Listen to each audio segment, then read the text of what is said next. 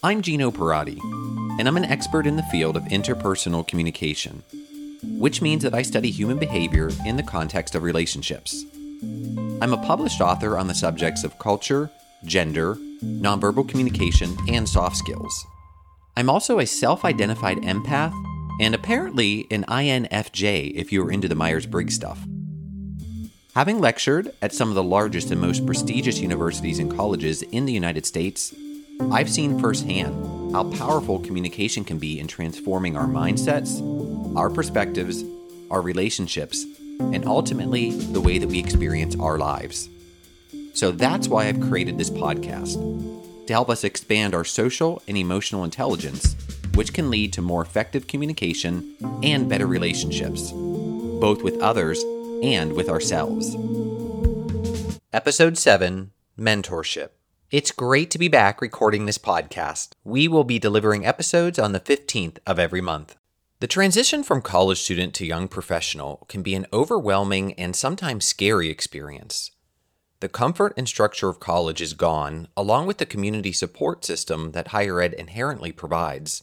And to top it off, young professionals are reconciling their dreams, ambitions, and passions with the reality that we all need to make money. The transition isn't always fun or easy. It can feel uncertain and isolating. I remember those feelings. Many of my former students have kept in touch with me after they've graduated. They share with me their adventures and pursuits after college, and often they ask for guidance. Questions about what they're going through as adults in the working world. Whether they're now doctors or social media experts or entrepreneurs, these former students have consistently asked the same types of questions. Am I the only one going through this? And am I making the right choices? When I reflect on my own transition to being a young professional back in the early 2000s, I appreciate the key roles that mentors have played and continue to play in my development. Mentors offer us lived perspective. They've been where we are now, and they've moved onward. They have a roadmap that's crafted from experience. And so, as a mentor, I want to offer my roadmap to you. Share with you some stories from my own professional journey to help illuminate your career path so that you can see it with a better perspective.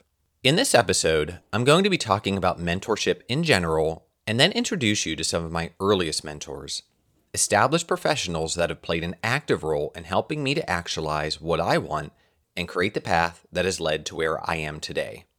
So what are mentors? A mentor acts as a guide by offering tools like insights, advice, context, and experiences. A mentor also provides support, connection, and feedback with the intention of helping you to be your best professionally. A couple of the mentors I'd like to tell you about who helped me professionally. My first was my first official boss. Her name is Rita. And Rita worked at a gymnastics school. She was the owner and founded the business. It was a very successful gymnastics training center. It was an Olympic training center, actually. So I joined after some of the gym's biggest accomplishments of having produced 1988, 1992, and 1996 Olympians. I joined in the year 2000. And when I met Rita, one of the biggest things that really made an impact upon me is her professional presentation. You can just tell by her nonverbals, meaning the way she dressed, the way the office in the gym is organized, even the way that she speaks is extremely detail-oriented and to the point. Everything is hyper-organized. She's very well put together. And after having worked with her for over 15 years, I discovered that the way she presents herself is also the way that she shows up in business. So one of the biggest lessons I learned from Rita that I carry with me today is her telling me that, and this is to paraphrase, but sometimes good enough is just that, good enough. Because when I worked for her as a manager, Rita also talked about the need to balance a good product with the customer demand. Because if you wait too long for perfection, you may put out this perfect product, but if the customer demand has passed you by, there's no point to having the perfect product. No one's buying it. So that's what she meant by you have to recognize when good enough is just that, good enough. I also want to talk about my next professional job. So I worked for a real estate management company. that I guess in today's terms is equivalent to a startup. It was an established business, but a man named Pedro, he bought the business and went out on his own with it. And we were working to grow this company into a national real estate management company. So I was part of this team during the transition when they were really trying to grow this. Pedro was one of the owners, and I forget what his official title was, but I think it was CEO. And Mandy was my direct boss. She was the director of marketing and training. So I worked with Mandy, and Pedro saw within me a talent early on that when I spoke, other people listened. And I was just a 21-year-old kid when he met me, but he saw this ability. And he positioned me to get involved with the organization's training. And through that, I developed my skill set here to communicate and eventually discovered my ultimate passion and purpose, which is teaching. So what Pedro taught me through mentoring was, and I always remember this too, his motto was hire for talent and personality, teach for skill. It's much easier to teach skills to people than it is to try to reshape their personalities. So he looked for a very service-oriented mindset for our particular type of work that we did. Mandy has hands down been the best boss, supervisor, mentor that I have had in terms of my professional life. What Mandy did exceptionally well was used a situational approach to leadership, and that means that she would adapt what she needed to do with each one of her individual employees, recognizing that someone like myself, I tend to be very hard on myself, do not need to be pushed by someone higher up. Instead, I need to be told when to back off and when to rest. Then sometimes you'd have employees that need a kick in the pants, that they'll do less work if they can get away with it, and they need a little bit more motivation. They need you to stay on them. So Mandy was exceptionally good at that. And I take that into anything that I do with teaching today, whether it's working with clients or working with students in the classroom, or when I was a gymnastics coach, same thing. I'd work individually based off of the needs of the athletes. So with the help of these mentors, I discovered that there is a guiding force, a purpose. And this purpose acts as a red thread through all of my diverse work experiences, whether it's as a gymnastics coach and gym manager, a corporate trainer for the real estate management company, or as a communication lecturer, mentor, and coach. And that purpose is teaching. I am a teacher in everything that I do. I teach others how to learn, how to grow, how to connect. My mentor saw it before I did. Being aware of this has brought clarity to what I want and gives me the inspiration to pursue it. So what advice would I give to my younger self for seeking a mentor? I wouldn't worry about thinking that I'm bothering this person by asking them to answer questions for me and offer guidance as a mentor. Looking back on it when I was younger, it always felt like I was imposing myself. And I was already answering the question for them, meaning, do you want to do this for me? No, that's why I'm not even going to bother to ask you. And now that I'm older, I realize how silly that is, because don't be afraid to ask for what you want. And then let the other person genuinely say yes or no. If they say no, then don't hound them. But they'll probably say yes. A good number of people really do like investing in mentorship with younger people. So I would recommend that you are proactive. And I would tell my younger self, be proactive in coming up with questions. What is it that I want to know? And then seek the mentors who can best answer those questions. It's not the mentor's job to figure out what questions to ask for you. That's your job. And then the mentor's role is to step in and answer those questions for you. So then what's the difference between peer mentors and role models? Because there are different types of mentors. And I've been talking about someone more experienced, mentoring someone a little bit more novice. There are also peer mentors. Before I get into what the mentoring process actually is, peer mentors can be beneficial because they're going through the exact same things as you. They're going to understand where you are at right now in this moment of time together. Now that I'm in my 40s, I remember what it was like to be in my 20s 20 years ago. But of course, the world is different. There are going to be some things that are going to be universal, but there are going to be differences because the world is different today. So if you also are working with a peer mentor who's going through the same thing at the same time, they can also provide valuable insights to you. But the main difference between mentorship and role modeling, mentoring is an interactive process. Mentors are actively interested in knowing who you are and where you're at. And this is an involved two-way relationship.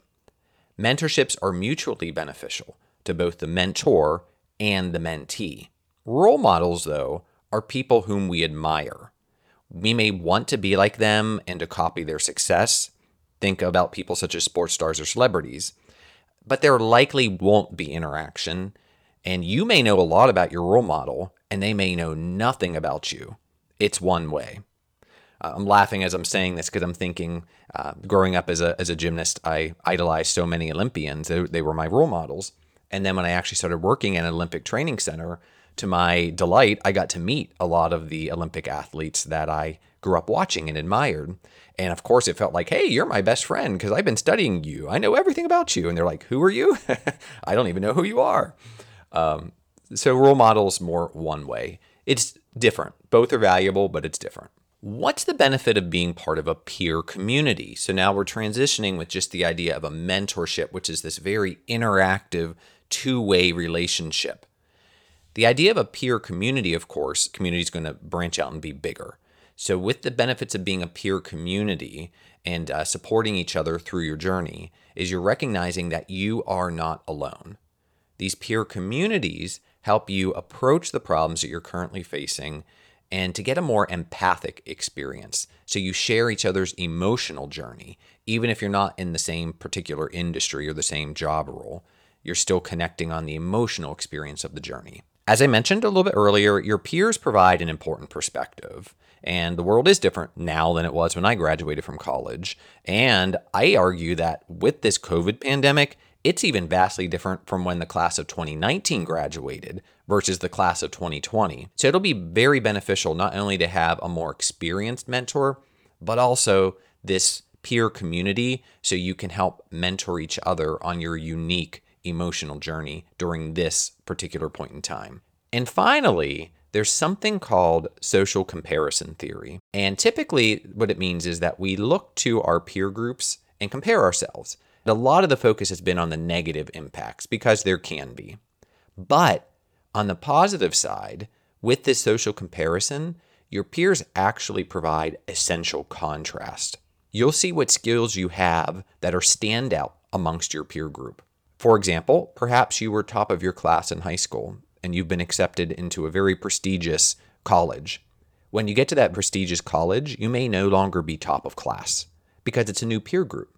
And you quickly realize that what made you super special in your high school doesn't make you that special in this new environment. It just makes you average, part of this group. But maybe it's your sports ability and not your academic ability that makes you stand out in this new peer community. Within this own peer group, what are my standout skills? What is unique that I am really good at for the other people who are around my age? It's not helpful to compare yourself with someone 20 years older than you because when you're 20 years older, your skill set in many professional areas is, of course, going to be more polished. It's what you spent the last 20 years doing. So it's not a good comparison. How do we find mentorship situations then? First, I'd say identify the success or path that you would like to achieve for yourself. The next step is to network in person when it's available and, of course, online. LinkedIn is a fabulous platform for that. The third step is, I would say, ask. And I know it sounds like a joke, but no, seriously, like I said earlier, ask people. You need to say, I'm looking for a mentor. I have some questions to ask about your career. Would you mind if I ask them? Seriously, just ask. Usually the answer will be yes. And finally, for the fourth step, I recommend that you join a formal networking community. Why? A formal networking community is set up to put a curated group of people together with a very specific purpose. So it's highly focused and it wants to introduce you to other people who can help you in this professional context. It's also set up to create an environment where you will naturally start to connect with other people. So it does the work of bringing the group together and creating the environment where professional relationships can be built. You can look for free groups on LinkedIn. That's a great place to start. Or you can join more established ones like the one that I offer through Right Brain Journeys. Here's what I want you to remember. The transition from college student to young professional can be an overwhelming and sometimes scary experience. it can feel uncertain and isolating. You're not alone. Mentors play an important role in helping us to navigate our own professional journey by offering us tools, support, and advice from their own professional roadmap. And if you're a young professional, I recommend that you have a mentor. I care about young adults, and I remember what it was like for me as a young professional in my early 20s. So I've created the Right Brain Journeys mentoring community to help young professionals, recent graduates, and aspiring leaders achieve success in the workplace by growing their network and gaining valuable business and professional communication soft skills and insights.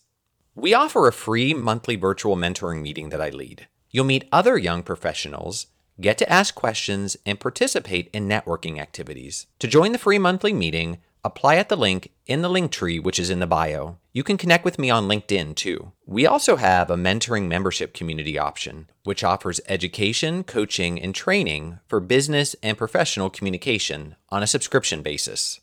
I invite you to become a part of our Right Brain Journeys community. Be connected and inspired. Gain insights and perspectives. Thanks so much for listening to the first episode of 2021. Looking forward to a year of learning, exploring, and podcasts. See you February 15th. Thanks for listening to the Right Brain Journeys podcast. For more insights about social and emotional intelligence, subscribe to this podcast and follow me, Gino Parati, on LinkedIn or like Right Brain Journeys on Facebook for information about one-on-one coaching as well as group workshops and learning sessions.